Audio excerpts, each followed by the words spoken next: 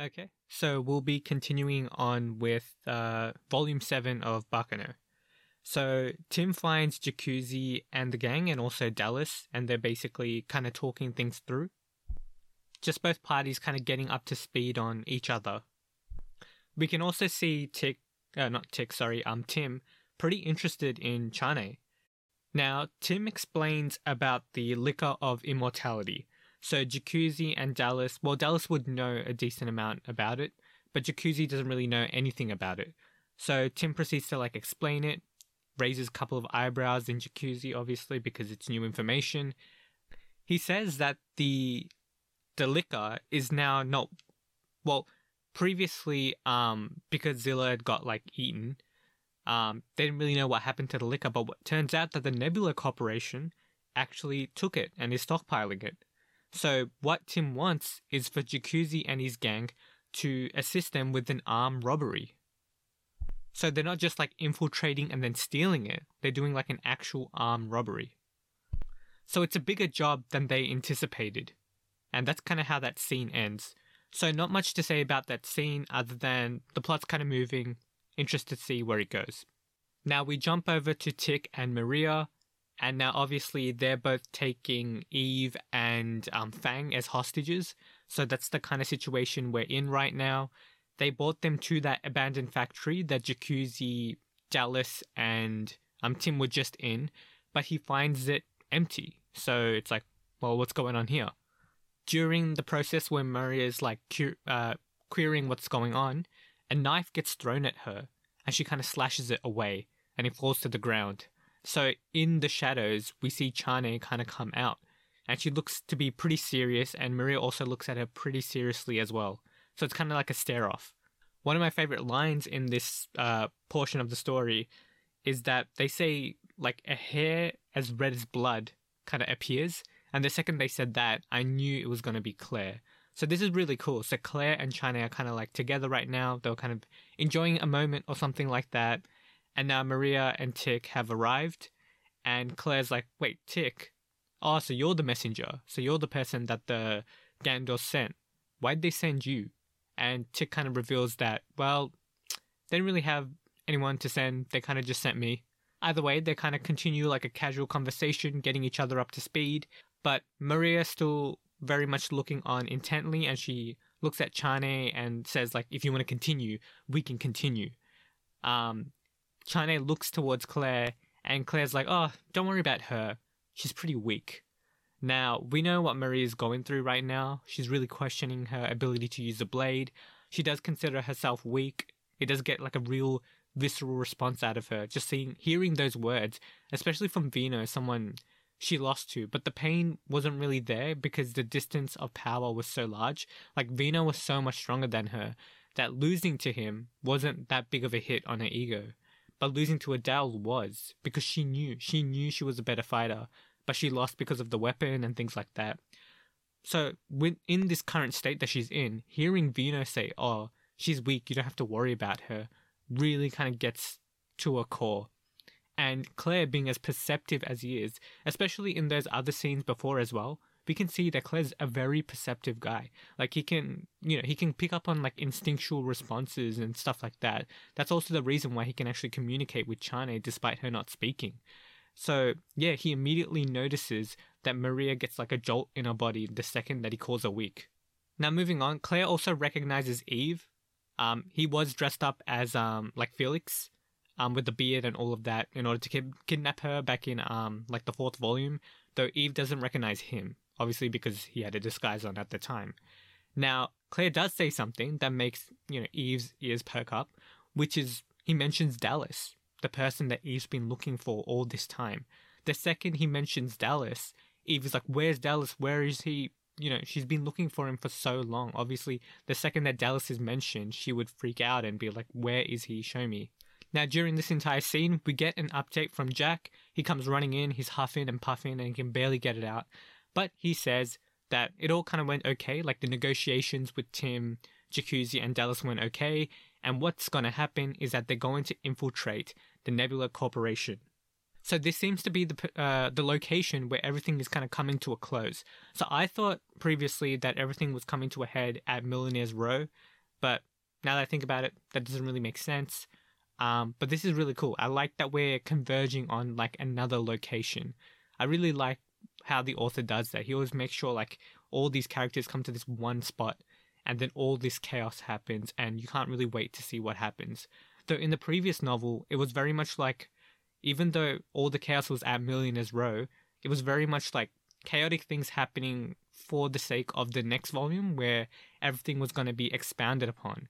So I think at Nebula Corporation, like at that place, this is now going to be a climax situation. So a lot of plot threads are going to be resolved, and this is going to be like the end of this two-parter. I mean, we know it is because, you know, we know just based on the covers of the volumes that this is just for 2 volumes, like this story.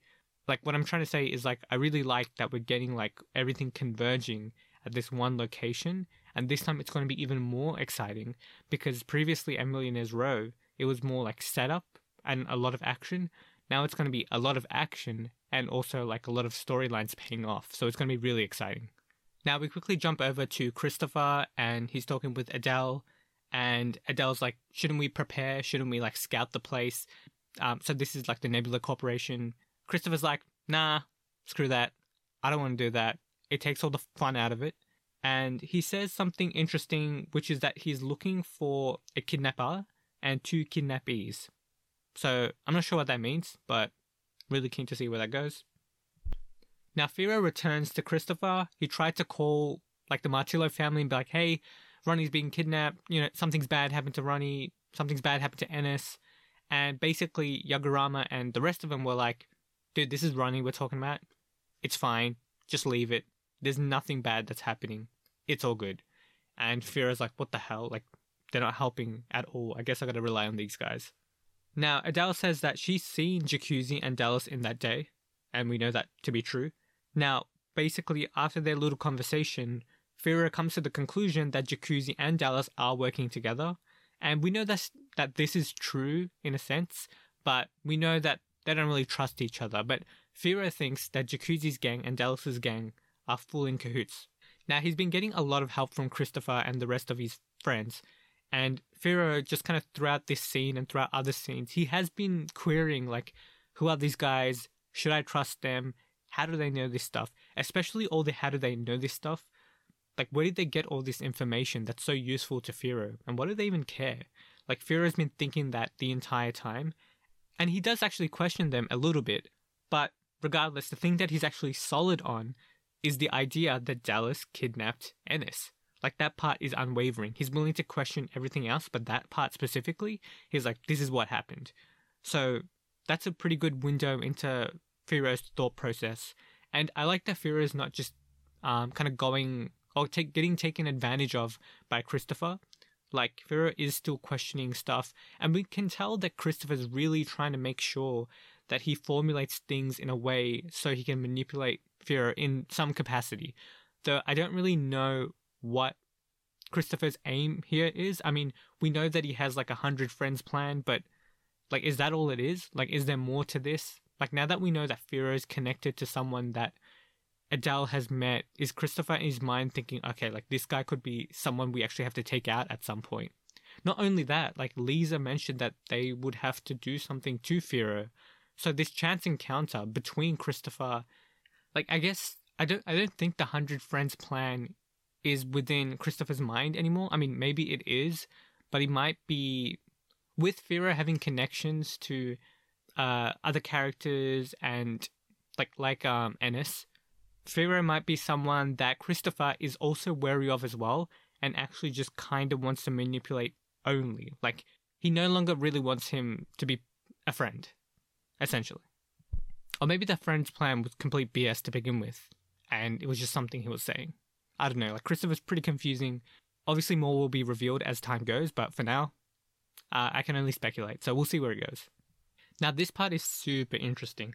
So they're talking about Ronnie, and Adele's had like a interaction with Ronnie, and she says specifically, Ronnie is more of an alien than Huey. He's not human. So this part was really interesting. Like the idea that he's even more ethereal than Huey, who everyone in some capacity does seem as, who does see Huey as something different, something that can't be tamed. You know, like Huey kind of has this certain presence, and he seems to be like the epitome of having that kind of presence. But after Adele actually sees Ronnie and sees what he's capable of, or the type of person he is, or the aura that he emits, Adele immediately goes, this guy's not even human. Like, he's something else, which is a really good way to like build up the mystery. And I have some thoughts about who Ronnie is, but we'll see where that goes. Now, in the next scene, Ronnie thinks, how much should I involve myself in this? As he's kind of like touching his temple and looking at all these different visions or whatever he's doing. And this line made me think, this is the demon. So this is the demon that Elmer asked to like look over Misa. That's why he's part of the Martillo family, because he's the demon. I think this is it. I mean, I sound pretty confident in it, but I genuinely do believe that he is the demon. Like, he's the guy who's like looking on. And I think there's more evidence as we kind of go through the rest of this scene. For example, he tries to keep himself from not knowing the future. Now, he's trying to keep himself from not knowing the future, which means he has the capacity to see the future. Now, that's a pretty huge ability. That's not like alchemy or being a homunculus or whatever. That sounds like a completely different being, like something alien, right? And when I think of something alien, well, at least within this story or within the context of this story, the demon is the thing that stands out. So I think this further gives evidence for the idea that Ronnie is the demon. Lastly, we do get a bit more into Ennis's thoughts. She wants to see Firo again. She knows it might be like an awkward moment between them, but she also is very kind of focused on the fact that the spear woman, Adele, had mentioned Zillard's name. And, you know, Zillard is someone who basically controlled Ennis her entire life. You know, he made her basically. So just hearing that, and the fact that she still calls him Master Zillard, at least within her head, like she says that out loud within her head. So he still has like a pretty significant hold on her, to some capacity. So her attention is definitely going there. So yeah, we'll see where that goes. I do think it's interesting that Ennis has some sort of confrontation to have with Adele, and so does Maria as well. So I wonder if Maria and Ennis will also have like a bit of a scuffle, just to add more to like the confusion when they get to like the Nebula Corporation. But yeah, I'm keen to see where all of this goes. Now, this is like the end of the like chapter. So the next portion is the final chapter. Like, that's like the name of the chapter itself. So this is where everything's going to crescendo, and I'm really, really interested to see like where, or like how everything kind of comes together, how all of the character development works. Like, what's Maria actually going to learn? Does she learn to like give up using the weapon, or is it about her overcoming that?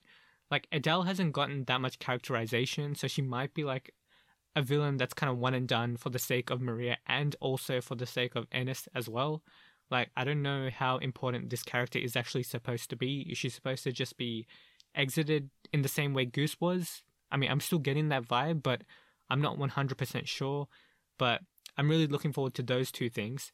Really looking forward to seeing Claire interact with Ronnie and Christopher. I think that's going to be really, really good. And all these characters, so like Claire, Christopher, and Ronnie, like having Firo in the mix of all of that would be really, like, that would be great. Like, yeah, now that I think about it, like, what's Firo supposed to showcase in this, like, wherever, in the crescendo, in the Nebula Corporation? Like, what's he supposed to be doing? Obviously he wants to find Ennis. So I guess when they meet up, that will be like a wholesome moment. But like, where's the, man, like, there's too many points. I think me trying to guess what happens isn't really gonna, it's not really, I don't know if it's a worthwhile effort. But either way, what I think overall is that this is going to be really exciting. Like, everything's really kind of come together, and it's going to be a climax, so it's going to be great. So yeah, keen to see what happens next. So we jump to Huey and Tok. These are just like little conversation lines that they've had kind of throughout, I guess, the time that they've been together. For example, we get just lines like the rat was your world. So Huey's saying this to Talk, and then he's saying that I can be that too. I think there is this interesting line that really kind of stood out, which is after all, I came from the world you seek. So Huey's saying that to Talk. Now we don't 100% know if this is Huey, but I think it's pretty clear that it is, just judging from the interactions.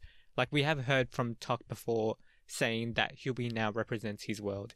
And that's kind of confirmed a bit more, just like in like the following chapter. So yeah, I think this is an interesting tidbit. Now right after we get more from Talk.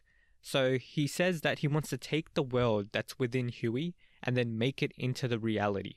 He says that he'll change the world, and the impression that we get from Talk is that he wants to change the world in a way that it actually benefits him or makes him feel accepted within the world.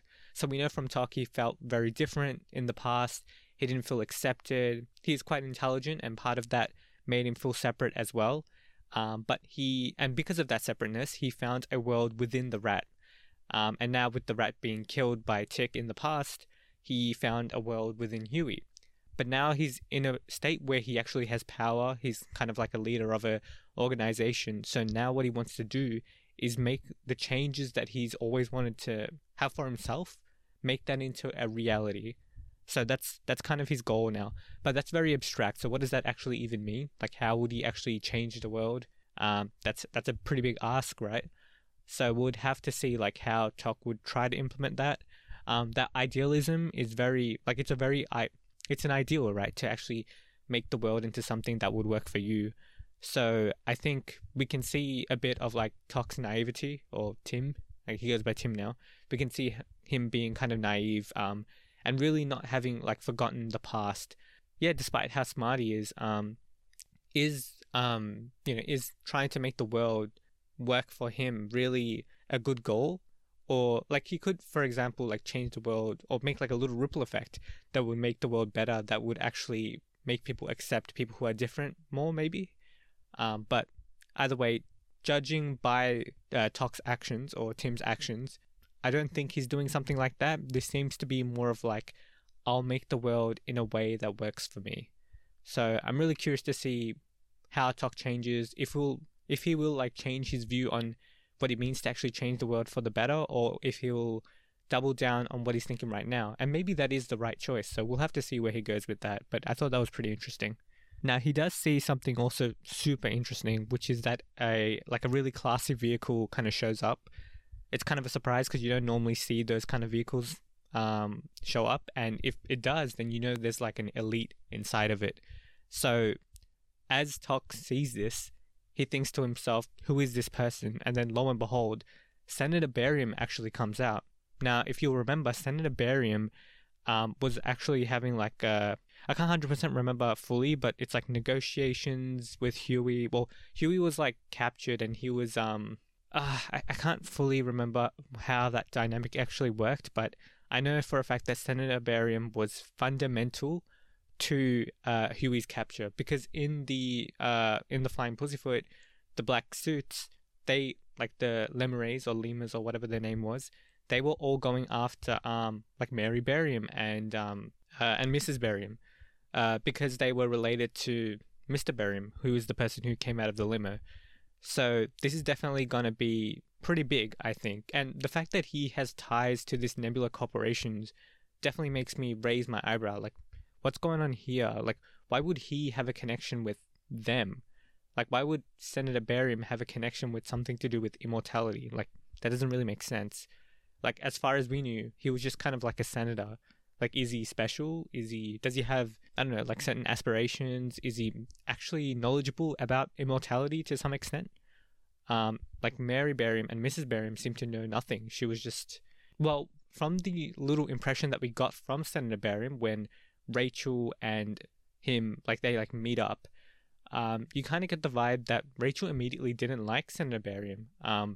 So I think this might be a good impression that, like the rest of the Barium family might not know what's going on, but maybe this senator guy, maybe he actually does know some stuff, about immortality, or maybe it's just like a business deal for him, but he's definitely mixed up in stuff that's not 100%, I would say legit. So yeah, keen to see where that goes. Now we jump over to Christopher, Chi, and Firo. So they're basically at Firo's place. They wanted to escape the rain. Shez shows up, and this was a pleasant surprise. I'm always glad to see Shez, especially after Light Novel 5, where he became one of my favorites. I mean, I already liked him from Light Novel 3, but I think he's one of the greatest right now. But yeah, I'm really glad to see him. And he says something super, super interesting, which is he goes up to Firo and says, those guys, like Christopher and Chi, they feel like Ennis. Now, that's obviously going to give like pretty big alarm bells in your head, right? Ennis is a homunculus. So this might confirm, I don't know if confirm is a bit too much, but it definitely implies heavily that Christopher and Chi are homunculi. And that's a pretty big deal, I think. I think this was pretty well foreshadowed. I think this is a guess that you could make pretty well as well. Like, I think there was a lot of evidence for it. So this doesn't really surprise me, but I thought it was a good way for Shez to kind of also build the mystery, where he's like, well, the only person other than Zillid who could do something like this, or who would want to do something like this, or it's most likely would do something like this, is Huey. So we're really kind of building up this Huey character. He's very much, he's kind of crazy, but then at the same time, we kind of want to like him in some capacity because, I don't know, maybe it's because he's related to Chane that I want to have some level of hope about him. But so far, I know why I want him to be kind of a good guy is because of his relationship with Elma, that he trusts Elma, and Elma's the only one he trusts, and I trust Elma. So I'm very keen to see what's going on with Huey. I'm hoping that, based on how this novel's been going, I think this is more like here's Huey's band of crazy people, which is like Lava and Lamia. And as far as Huey is concerned, I think that might be like the next novel or maybe a novel down. Like, I don't think we're really going to be getting a lot into like Huey's character, or he might be like an epilogue type of thing to get us excited to actually meet him. But I do think we're meeting him pretty soon, maybe just not in this novel, like not fully, not like a full introduction. So now we can jump over to Jacuzzi and the rest of his gang, and he's with Tim as well. Tim explains that there's 3 laboratories in Nebula, and one of them is working on like researching the immortality liquor. So that's pretty interesting. I'm curious to see if like the other 2 laboratories will be like the settings for like different fights and things like that. Well, probably not. I mean, he might want to, or like the author might want to make the locations different just to, to spice things up. Like maybe you wouldn't want like Laboratory 1 equals this fight, Laboratory 2 equals this fight. Like maybe you want one of the fights to be on like the ceiling or something like that. That might be a lot more interesting to actually read. But yeah, I thought this scene was pretty interesting. One thing I really liked about this scene actually is that Jacuzzi's, he's pretty gung-ho. His plan is to steal from these robbers, and the robbers are Tim. So basically, when they steal the liquor of immortality, he's not going to give it to them. He's definitely going to steal it for themselves and use it as some sort of leverage against the Martillo family or the Gandalf family to kind of save his gang, right? Because they're under attack right now. So I really like this. I like that he's using a lot of force, and it does state in the story that there's now a different glare within his eyes. So we know that he's not panicking as much, and because of that, he knows it's time to fight. Just like with the Flying Pussyfoot from back then, he's going to come out on top, and now he wants to come out on top again. Now, I'm a fan of Jacuzzi, so I do hope this happens. Though I don't think it's going to be like that grand of a coming out on top like the Flying Pussyfoot was. Like, he legit like won that entire scenario. In this one, it might just be like in some fashion, I don't know how, but he's going to resolve the issue that his gang's in. I think that's going to be Jacuzzi's outcome. It might not even be like stealing the liquor itself. It might just be somehow through sheer vitality and the spring of events that actually happen, Jacuzzi's going to solve the problem for his gang, and they're all going to be all better for it. Now, we do end that scene with something kind of ominous. So we hear that in the mist wall that there's something kind of looking on pretty crazy, pretty ominous. I first thought this was Lisa, but then after the next scene, I was thinking, is this the twins? And it says that Jacuzzi's gang, they don't know what the hell's coming up next. So this is pretty interesting. It's definitely some homunculus stuff. Generally, when I think of something strange happening, my mind immediately goes to like homunculi, because it's the easiest way to actually create characters or have abilities that are very out of the norm. Though Ronnie seems to be, in my opinion, the demon, and that's also another way to have really crazy abilities.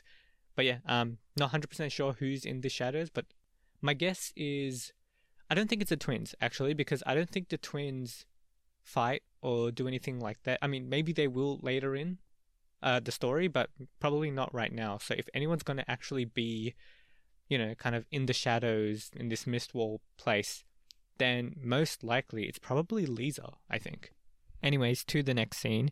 So Ennis arrives at the Alvier, and she says that Ronnie is with Isaac and Muriel, and they're going to Jacuzzi. So this is going to be really interesting. I do wonder if that is Lisa in the background. Then perhaps Ronnie will save Jacuzzi, especially because Isaac and Muriel are fond of Jacuzzi.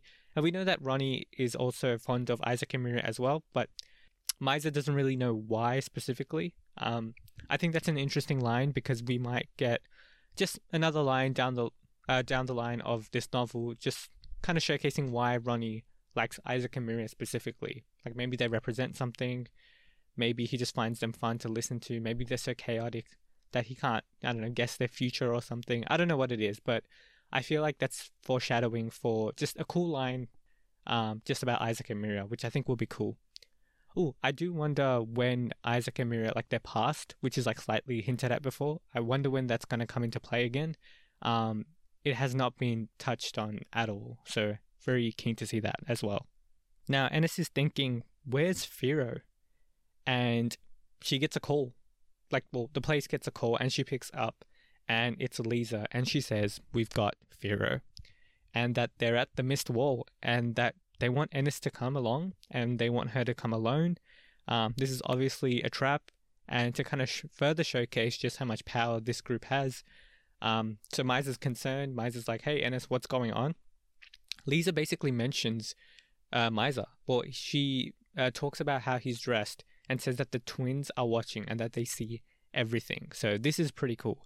Also, the twins watching everything is very reminiscent of what Ronnie can do. But Ronnie can also like see the future or something. Like you get the vibe from Ronnie that he's like he's crazy and super strong and probably that demon and things like that, right? Like he's like not even human. The twins are just kind of strange and they still work under Huey. And based on what Adele said about Ronnie being even like more ethereal than Huey, I think we can pretty safely assume that the twins and Ronnie aren't like, I don't know, of the same species or anything like that. The twins are probably just more homunculi that have the power to always be watching, just like Lisa has the power to always be in the shadows, and Christopher's, got sharp teeth and red eyes, and I don't know what she does, but he's probably got something as well. So yeah, that's what I think. And Lisa kind of drops a bombshell, which shakes Ennis to her core, and says, I'm Lisa, and the others have inherited the will of Zilad Quates. Now, this caught me by surprise. None of this makes sense to me. So I didn't see any connection between Zilad and Huey, like whatsoever. The idea that maybe the rest of Lamia would actually, or Lava, man, I'm getting those names mixed up. Anyway, I hope I figure this out later, but regardless, like, that's really strange that they would be inheriting the will of Zilad Quates. Also, what does that even mean to like inherit the will of Zilad Quates? One thing that kind of rang like alarm bells in my head is like, well, what if someone tries to eat Firo?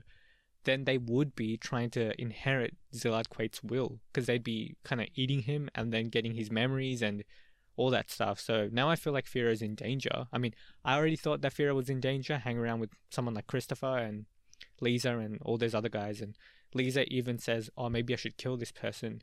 Oh, and there was like a connection between Firo and Huey, and maybe this is what they mean. Like when they say like the others want to inherit Zilad Quates, when they say inherit, they literally mean to like eat Firo. But then if they want to do that, they already have him, so why not just eat him?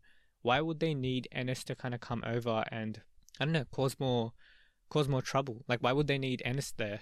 I mean, yeah, she's a homunculus, so she'd have some sort of like, as in she was created by Zillard, so maybe that connection is also important.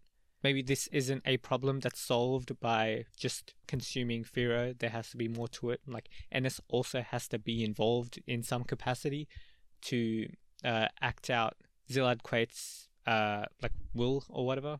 I don't know. I'm really not sure what they mean by they want to inherit Zillard's will. Like, when you're inheriting someone's will, you're generally kind of taking over from where they left off. And we know from Zillard that he was a pretty heinous person. And if that's what they're going to do, then this does kind of raise questions about Huey's character as well, considering these guys report directly to him. Like, you know, like Zillard's a pretty bad guy. Does this mean that Huey's a pretty bad guy as well? This is definitely like a wrench in where I thought the story was kind of going. Like, I really didn't see them inheriting Zillard Quate's will. I saw them as being interested in Zillard Quate's to some capacity. Like, that would make a lot more sense. But now it's like, well, Adele, when she mentioned your Zillard Quate's is da-da-da to Ennis, now it makes it feel like, okay, like these guys are potentially fanatics about Zillard as well. I might be like overblowing this just this one line. I'm sure there'll be more revealed later. But yeah, I thought all these scenes were like really, really good. I'm definitely like really hooked right now. I'm really keen to see what happens, how all these character plot lines kind of come to a climax, and yeah. So the next part was pretty crazy, like really intense. Lamia's group puts a wrench into Tim's plan and brutally murders a bunch of Nebula Corporation employees. Though I'm getting a bit ahead of myself. We start off with the announcement that one of the Lamia's companions are watching Dallas. It was pretty obvious that they're talking about Lisa in this situation, especially with her appearing later on. We zoom in on Firo for a little bit as well, and Christopher comments on how Firo isn't in awe around them, or thinking about the people around him and thinking they're strange. In fact, after hearing that, Firo thinks to himself that he's gotten accustomed to those that are kind of crazy, and he doesn't like that this is the case. Naturally, when talking about those that are out of the ordinary, Isaac and Miria come to mind, and he smiles a little, wondering what they're doing. He regrets chewing them out for the dominoes earlier. He's in a very bizarre scenario now, and he's only just registering what he's doing. Following from Firo reminiscing, Adele asks Tim for the location of Dallas's whereabouts specifically. Firo, upon hearing this, jets off and goes to find his opponent. In the silence after Firo has left, something strange happens. Chi and Adele squint their eyes and then they smile a bit, kind of wickedly. It's a strange moment that showcases the inherent bloodlust that each of the Lamia members have within them. Christopher continues talking to Tim and taunts him. He tells him that Tim doesn't need to know what Huey is after or wants to do. Also, that Tim is just playing it safe. He's intelligent, but by no means a genius. Just a poor imitation of Huey. That he should leave the genius to him. And that's where the craziness begins. Christopher stabs one of the women, and so does Chi. Blood gushes out from their throats and their mouths, and they shoot them too. In fact, they just start a massacre and bodies start piling up really quickly. Lisa joins in as well and creates a pool of blood on the floor. During the disorientating chaos, Tim puts together what they're doing. That they're only killing Nebula employees. No other bystander died, it was just them. Tim is confused initially. Huey wouldn't involve anyone who isn't considered a guinea pig. He wouldn't be cruel to random people. That's not his style. Though he is very quick to put this together, Tim is. That the entire Nebula Corporation is now a part of Huey's experiment. That they're guinea pigs now. Tim is confused, but he does have a devious smile by the end of it. This moment serves as a way to further kind of commit to his own convictions, to his loyalty towards Huey. He says to himself that he left his past years ago, and that this is the path that he has chosen. After reaffirming himself, he peers at the clock on his arm and sees the clock strike 11, and right on cue, smoke is released from Jacuzzi's gang and confusion envelops Mist Hall. Now, I think this entire scene was crazy, like really out there. I wasn't expecting things to get so bloody for the Nebula Corporation itself, like so quickly. I mostly thought it would just be random battles with some of the main characters, but this plot surrounding Huey's intent for the Nebula Corporation is really interesting. We know that Senator Barium also arrived at the Nebula Corporation, and with him being involved, there might be some shady stuff that's going on at Nebula as well. I don't think the Senator would just arrive for no reason. Huey's decision to annihilate the entire corporation must be done with a specific goal in mind. A goal that no one knows, to be honest. Either way, I'm really interested to seeing like where this goes. I really enjoyed this section and it feels like the stakes have really risen. So, with the scene, basically we get some information about Miss Wall.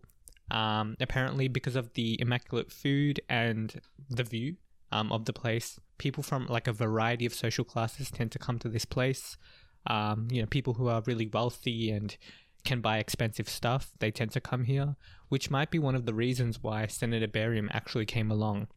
Now, it could be the case that Senator Barium is actually into like the shady stuff with the Nebula Corporation, or he might actually just be there for the food. We don't actually know, but I think that could be like a good reason that the author gives to be like, hey, this is why Senator Barium is here. That's like the little reason, and then it's just a way for him to kind of be... Now that I think about it, he's probably got like a bigger purpose. I don't know. We'll have to see where it goes. Now, we move up within the building and we find Jacuzzi and Niece and Johnny, and they're all just sitting at a table that was actually for 6, even though they're 3 people. And a waiter comes up. Oh, actually, prior to that, Jacuzzi's freaking out, as always. He's switching between the menu that's in front of him and outside, and he's very nervous. A waiter comes up and asks if 3 other people can sit with them, and he says yes because he doesn't want to seem weird about it, but then Ronnie appears, and Jacuzzi gets pretty scared because Ronnie was very intimidating last time at Millionaire's Row. Not only that, Isaac and Miria pop out as well, and a very stark difference from what he was expecting. He thought the other 2 people would be, just people he doesn't recognize, or maybe like Ronnie's lackeys, because it's a tense situation for Jacuzzi right now. But to see Isaac and Miria, it's like, wait, why are you guys here? And we're like friends. Dallas is also in this place, kind of sitting far away from Jacuzzi, and he's looking and he's pretty pissed off. He's like, why is Isaac and Miria there? Well, he says they're the couple who hit him with a car, and he seems pretty mad. For a second when I heard that, why is the couple who hit me with a car there? I thought it was Zillard. I was like, wait a sec, like he's dead. Like there's no way it could be him. I lost my mind for a second, but yeah, it makes sense that it would be Dallas. And then Fira appears, which is really, really good. I was really looking forward to Fira kind of having a conversation with Isaac and Mira and Ronnie, and hopefully Ennis soon as well. Dallas sees him and kind of goes into a fit of rage. Obviously, to Dallas, Fira is kind of like the Antichrist. He absolutely hates him and he wants to destroy him in any way possible. Though, just after like a small interaction, Dallas gets pinned to the ground swiftly, which was super satisfying. And he calls, Fira calls Dallas weak too, which is a good word to describe like Dallas's insecurity, or to like get to basically hurt him where he's really vulnerable, because Dallas was feeling very insecure at the fact that Fira's a full immortal and he's just a half immortal, and that he can't do anything to the guy. But none of that even matters because Fira's just a better fighter than him and he can just pin him to the ground. Maria was also called weak by Vino and she felt insecure, and now we have Fira doing the same thing to Dallas. I wonder if there's like a thematic connection between the two in any way. I'm not sure about that. One thing that was really, really funny was that Ronnie was hilariously disappointed that Fira cared mostly about seeing Ennis and not him. I mean, that's to be expected, Ronnie. But it was just funny. Like, he's just like, damn, he wasn't thinking about me. Damn it. Also, he sees like the carnage that was made by Christopher and his gang. So Lamia. And he does this by like pressing his temple. So he's clearly going through like the snapshots or like the film reel that's in his head, where he can see like different scenes from far away. Though we do find out that he's enjoying it. That seems to be like a very demon-like thing to do. So once again, not 100% sure he is the demon, but it does have a very demon-y vibe to it. He also says like all the players are nearly all in place. So he wants all the players to be in place, but then he's also frowning at the fact that there was a lot of carnage in the floors below by Christopher.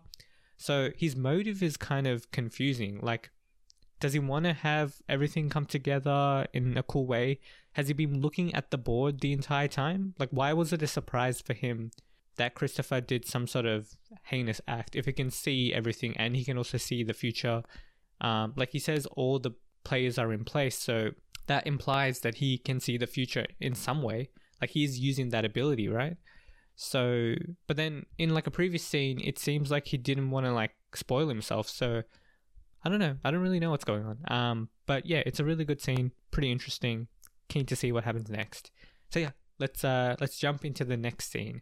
So at the entrance hall, once again, sorry, not entrance hall, at Miss Hall entrance, once again, we see like Vino, Chane, Eve, Fang, Maria, and Tick. So now it's their group.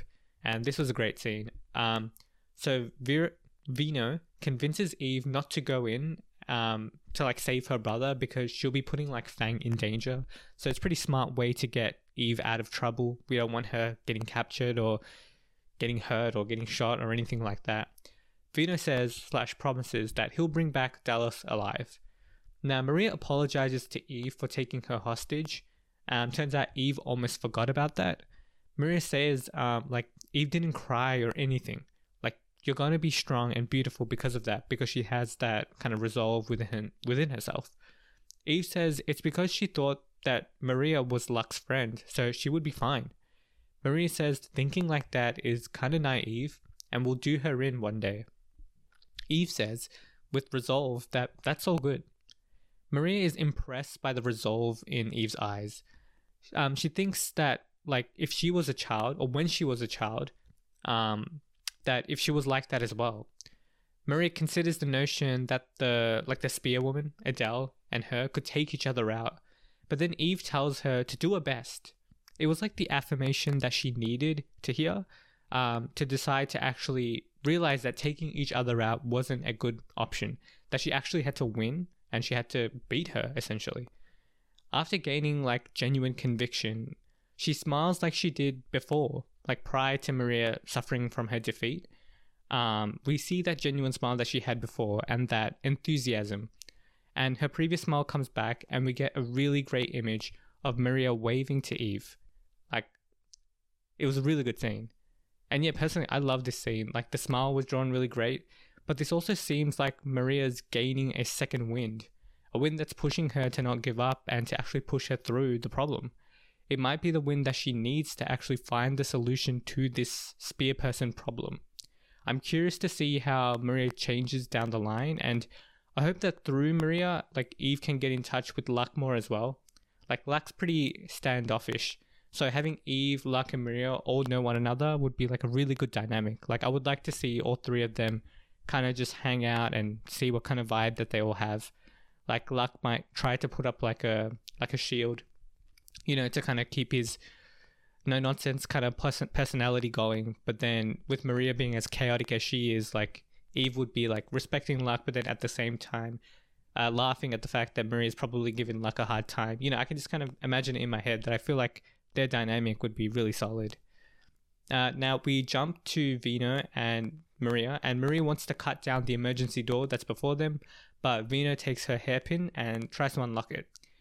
Though Vino at this moment, like prior to him unlocking it, feels like a strange presence behind him, and it's someone in a black suit. And she walks to the next door over and slams her her leg into the door frame. It's so violent that apparently it felt like it shook the whole building, and it made like the door kind of fall inward into the building.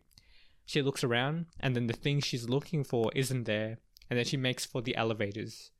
Now, in this scene, I was thinking, that's probably Ennis. Like, no one else is going to be in a black suit. That being said, I didn't know Ennis was that strong. Like, I knew Ennis was somewhat powerful, but I didn't know she had the power to like destroy a door with that much strength. She would have this strange aura because she is a homunculus, But yeah, either way, Vina gets jealous of seeing that kind of strength. She, like he's also trying to open this door and doing it in a subtle way. And then he sees this person in a black suit just kick the crap out of a door and push it inside. So he feels like he's being upstaged in some capacity. Though China does say something to him, we don't know what she says. But it's clear, like after a bit of the interaction kind of unfolds, that they're flirting with one another. And Maria is just kind of rolling her eyes, thinking like, how the hell did I lose to this guy? I thought this scene was pretty hilarious as well. But yeah, that's the end of where I'm up to right now. I thought both these scenes were really, really good. Having a really good time with this volume. Yeah, everything's really coming to a head in Mist Wall, sorry. And I really like that Fira and Dallas met so early. Like, I thought that might be like something later on. But for them to meet really quickly and for Fira to just pin him down like that, I think that's just like, it's very interesting because now I don't know really where their kind of plot is going. Like Vino is obviously trying to find Dallas for the sake of Eve. So Dallas probably isn't going to get killed. Like if Vino says, yeah, I'll save this person, Dallas probably is going to get saved. Like he's not going to get like eradicated all of a sudden. That being said, if Christopher does try to kill Dallas for some reason or try to kidnap him for some reason, I mean, yeah, like a lot of trouble will be made because Christopher's that crazy. So yeah, I mean, it's pretty hard to guess what's going to happen next, I think. I can't really figure it out right now. But yeah, I'm just going to read and see what happens. So yeah, so far, so good. Keen to see the next scene.